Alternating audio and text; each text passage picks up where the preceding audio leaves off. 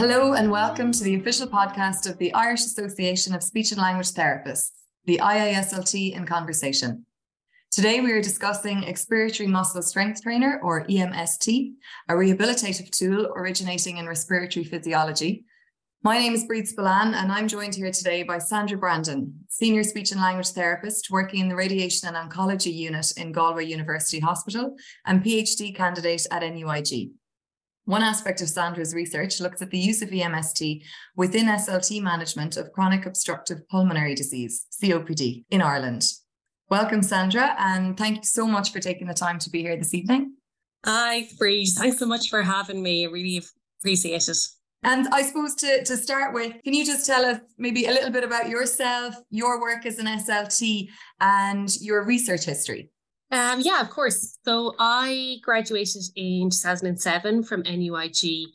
So I've been working really like over 15 years now. And most of that time I've spent working with adults with an acquired dysphagia. So that's really kind of my area of interest. So I've worked in community settings and also worked in acute hospital settings. For the last, I suppose, maybe 7 or 8 years, I've been in an acute hospital setting. I was in Portiuncula Hospital, followed by now at the minute I'm in Galway University Hospital. So nice and diverse. About 3 years ago, I had the notion of starting a PhD. For better or worse, I'm in it now. So I'm doing it on a part-time basis.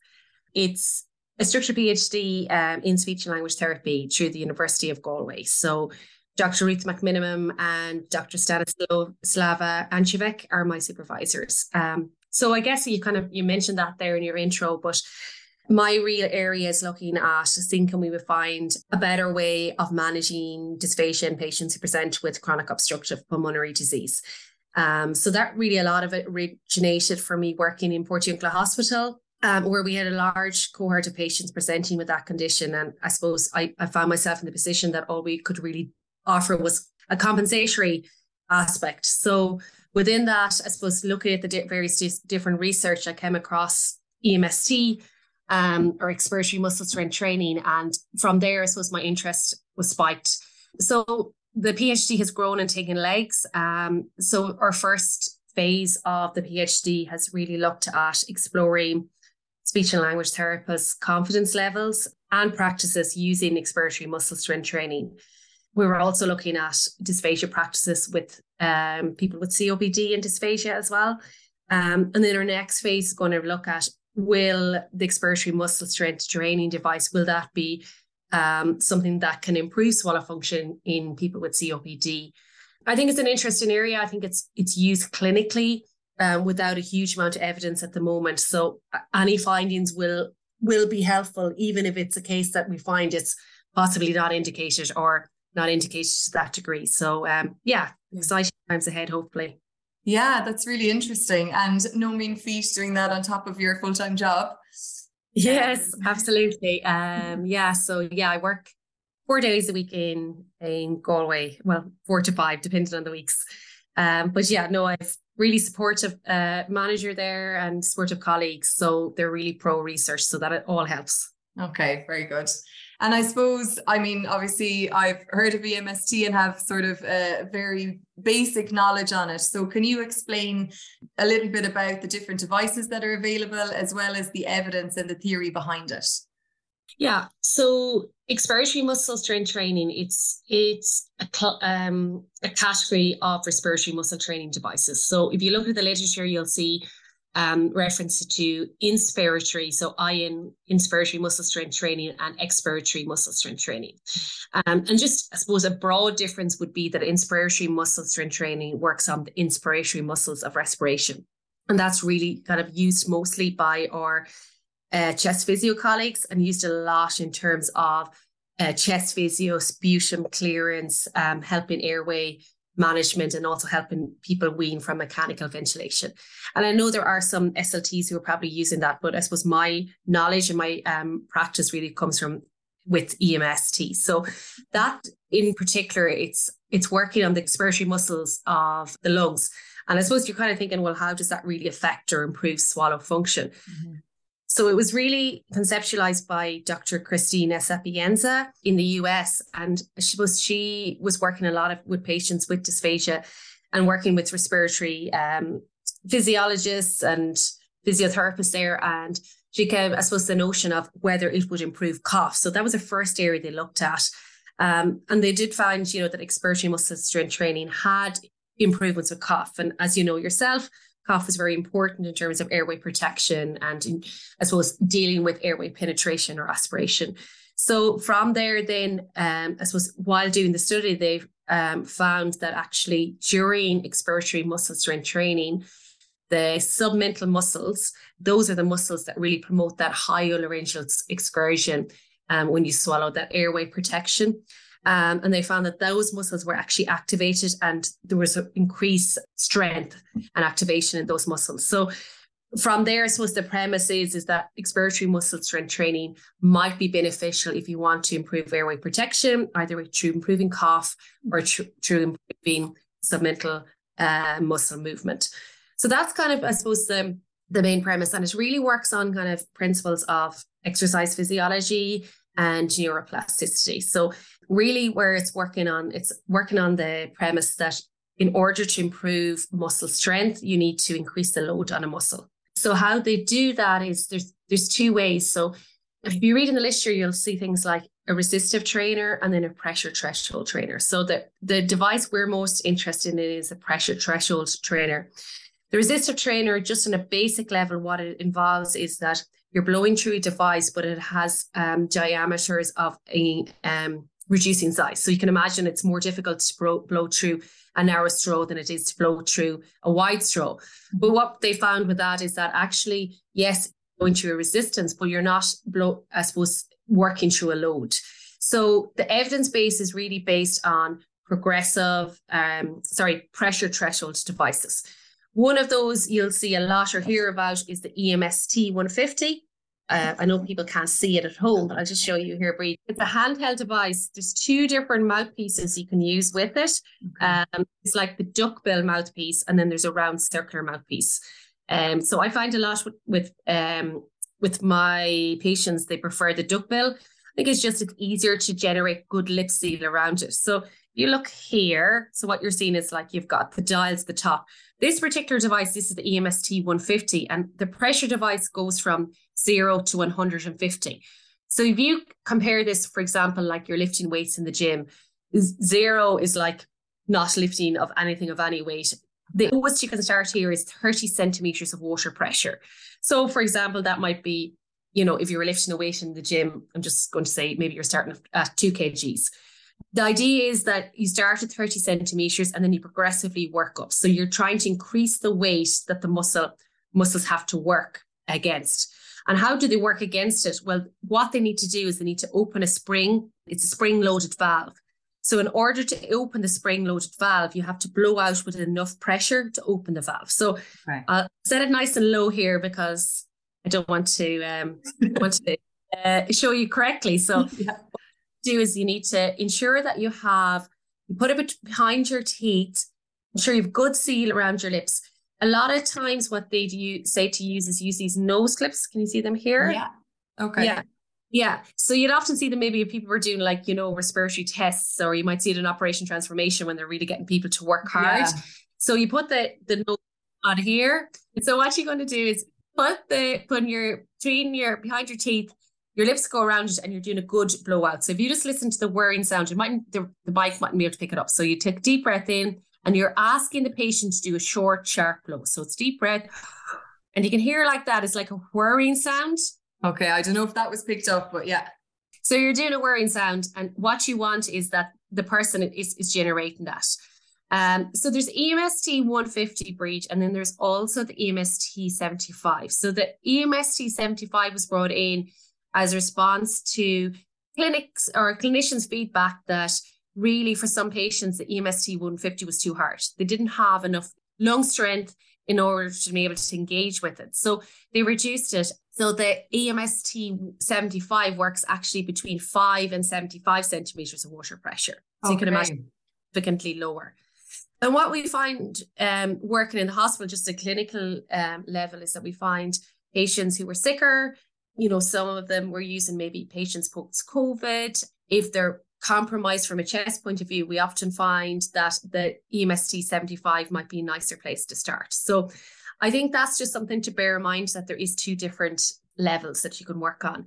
Yeah. In terms of where you get devices, so Sentient Healthcare in Ireland, but they'll be able to best advise you in terms of, like, I suppose, how much it is, how best to stock it, whether, what's covered on medical card, etc.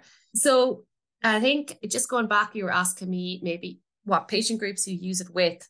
The evidence base is very good when we're looking at for people who have Parkinson's disease, when people with post-stroke. There's actually some emerging literature as well about patients who have motor neuron disease, which is very interesting, because I think we were taught in college that you don't do anything active or rehabilitative in nature. So actually what they found it's Emily Plowman, they found that by setting the pressure slightly lower and doing it for a longer period of time, it maintained a lot of lung strength. So that was interesting to find. So I guess you're talking about Parkinson's disease, stroke, motor neuron disease. Then you're talking about maybe patients with head and neck cancer. And then there's also patients that they look at maybe after this spinal surgery as well. So there's lots of different groups that we have strong research on. And then there's groups I think that people are trialing this with clinically. Okay. What kind of cognitive load is involved for the person in using it, and maybe like the intensity at which you advise using it? I think in terms of cognitive load, a lot of it can be done by demonstration, which is good. So you can reduce the linguistic load that's required of the person. I guess the biggest thing for understanding is the mechanism in terms of how the blow should be elicited. So it should be like, where you place it, that it should be a short, sharp blow. Oftentimes I find with patients, they'll mistake it and they'll do a really long, continuous blow until they're out of breath. So it's about strength training rather than endurance training. So that's the difference with that. So I think a lot of it's by modeling, just in terms of, often it's very good to do a demonstration there, get the patient or the person to copy what you're doing. But also there's really good educational videos online. So if I can direct people to EMST150.com, that has a huge level of resources. So there's a site aspect of the site that's for people who are using device, and then there's an aspect for healthcare professionals. So they offer a huge amount of literature. They also offer some free training sessions, and then they also offer links to full, paid. So I think at the moment there's like an online training course, like a 1-day course offered by Dr. Sapienza. And I think there's different things that are offered from there. I've always found them very helpful in terms of approaching them. Yeah, so that's, I suppose, in terms of the cognitive load. Okay, yeah, very good. And yeah, we can share maybe all of that information as well after any of the links. We'd spoken about maybe the protocol for implementing EMST. The protocol I would follow is the EMST 150 protocol. So again, it's outlined by that group Aspire based on Dr. Sapienza's work, and it follows the principles of 5. So you're talking about 5 repetitions, 5 sets of 5 repetitions, and then it's 5 days a week. So it's in total, it's 25 reps a day by 5 days a week, and then for 5 weeks. Okay. So in terms of, I suppose, if you look at the literature, a lot of it is based on that protocol, but there are some variations in it. So I'll talk a little bit about that now. In terms of implementing the protocol, what you need to do is your first step, you need to be able to assess the MEP. And when they talk about the MEP or the MEP, it's the maximum expiratory pressure. So you want to determine where that maximum is. And then generally the therapy load is set at 75% of that. And then I suppose you're wondering, how do I assess MEP or how do I get that? So the EMST 150 protocol is based on the idea that you can use this device itself.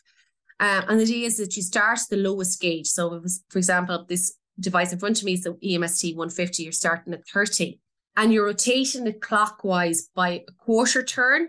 And each time you rotate it, you're getting the person to blow out a short, sharp blow until they get to the point where no air can come out comfortably. So you don't hear that whirring sound. Okay. That's maximum pressure.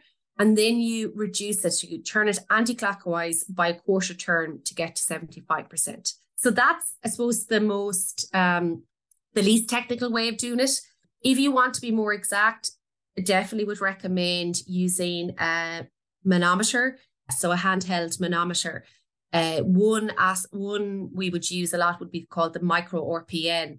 So that's actually where the person would blow out through this device, and it will give you a figure in terms of what is their maximum expiratory pressure. And with that, then you can more objectively calculate the 75% of that. So in day-to-day practice, that's what I have found myself, and a lot of clinicians will report to me, is that, I actually find it hard to sometimes determine where is that max point. Where is the point where they can no longer breathe out, but also can they breathe out comfortably? So that's one thing just to be mindful of, particularly if you want to do some research in this area. I definitely recommend that. And then a higher level from that then would be a respiratory physiologist who generally is based on a hospital site. And there's, a lot of their job would be testing aspects of the lungs. And one of them would be inspiratory muscle strength, and then expiratory muscles or maximum expiratory pressure as well. One other aspect of the EMST protocol to bear in mind is the importance of educating the patient about the maintenance programme.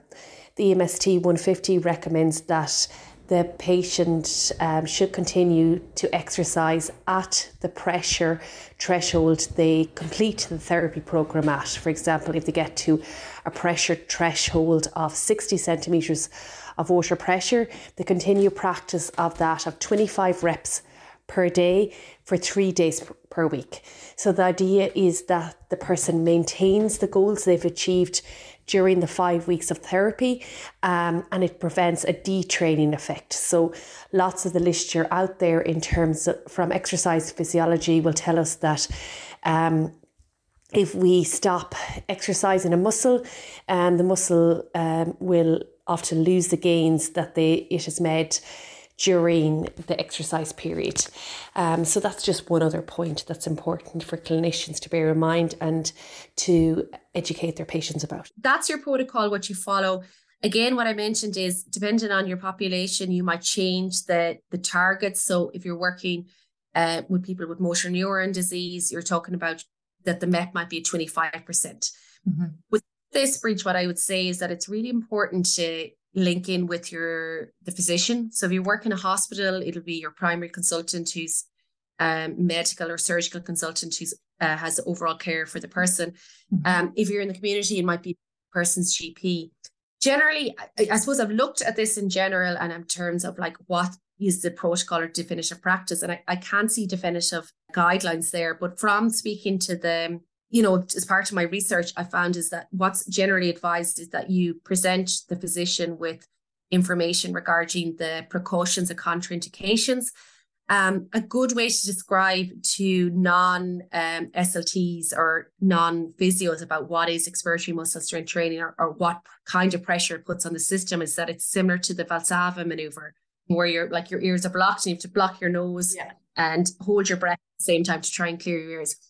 And the idea is that you're trying to, I suppose, to create that link is that person able to tolerate the level of intracranial pressure or the intra-abdominal pressure? So when you do a quick sharp blow, what pressure puts?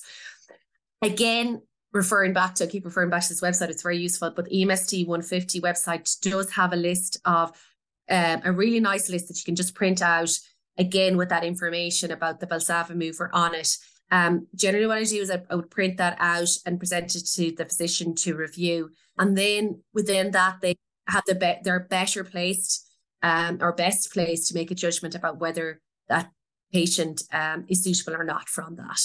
Okay. So generally as a rule, I would get a link in with your physician just to ensure that there is no medical contraindications as to why that person mightn't go ahead with it. So one example might be a recent history of pneumothorax. Another one might be a recent surgery. For example, you don't want to blow the sutures by putting pressure, could be abdominal surgery. So they're the kind of things I was thinking of offhand, maybe a lung transplant. So yeah, again, it's not our job as speech and language therapists to know for definitively. We just need to present that information to the physician to make sure that it's contraindicated. Okay, yeah, very good. And yeah, you sort of answered a question I was going to ask, was about how community SLT might go about implementing. So yeah, that's really useful information. And then in relation to training, I suppose for SLTs, what kind of training might be involved and how might SLTs avail of that training? Yeah, so there isn't any definitive training, like unlike maybe other treatment approaches you'd see where there's a definitive competencies you have to acquire, there isn't a particular structure. The training that is available is, there are some formal training. So there's either face-to-face or virtual classes. People who seem to lead it out would be Dr. Christina Sapienza, Michelle Trochet. There's also Brooke Richardson as well. So I think the SIG ran a study there a few years back that was very successful just in the area of respiratory muscle strength training. I definitely would recommend that you would, if you wanted to really introduce this into your practice and you don't have any support, I would be recommending that you would go and engage in a formal level of training. From what I know, from what the training I attended a 2-day training course. Like, it was largely theoretically based, but there was a component on it that was really practical in terms of like how you carry out that assessment. So actually, how do you hold the device? What are you listening for? How do you get the MEP? How do you move all those practical fiddly things that you need to ask about. Yeah. They also did really nice presentations in terms of who might be indicated, who would not be indicated for as well. So that's what I would recommend. I suppose at the next level, if that's not available to you, and you're like, you know what, I want to get started on it. Certainly having a speech and language therapist who is comfortable or competent or feels competent in the area of using it, to work with them, maybe shadow them, look at how they're using the device, getting used to listen to what's the whirring sound, getting used to also giving direction to the person using the device as well. They're all very helpful. Lots of online stuff is available as well, through that EMST 150, or even there's some good YouTube tutorials about how to use that device. Okay, well, that's really interesting. And I definitely learned a lot more about EMST this evening. So thank you so much, Sandra, for joining us. No problem. Thanks so much to you and the ISLT for having me. Great. And we'll share any of those links from those websites that Sandra mentioned. You can listen to our other podcasts by following our social media channels on Twitter, Instagram, and Facebook, or by searching IASLT in Conversation on Spotify.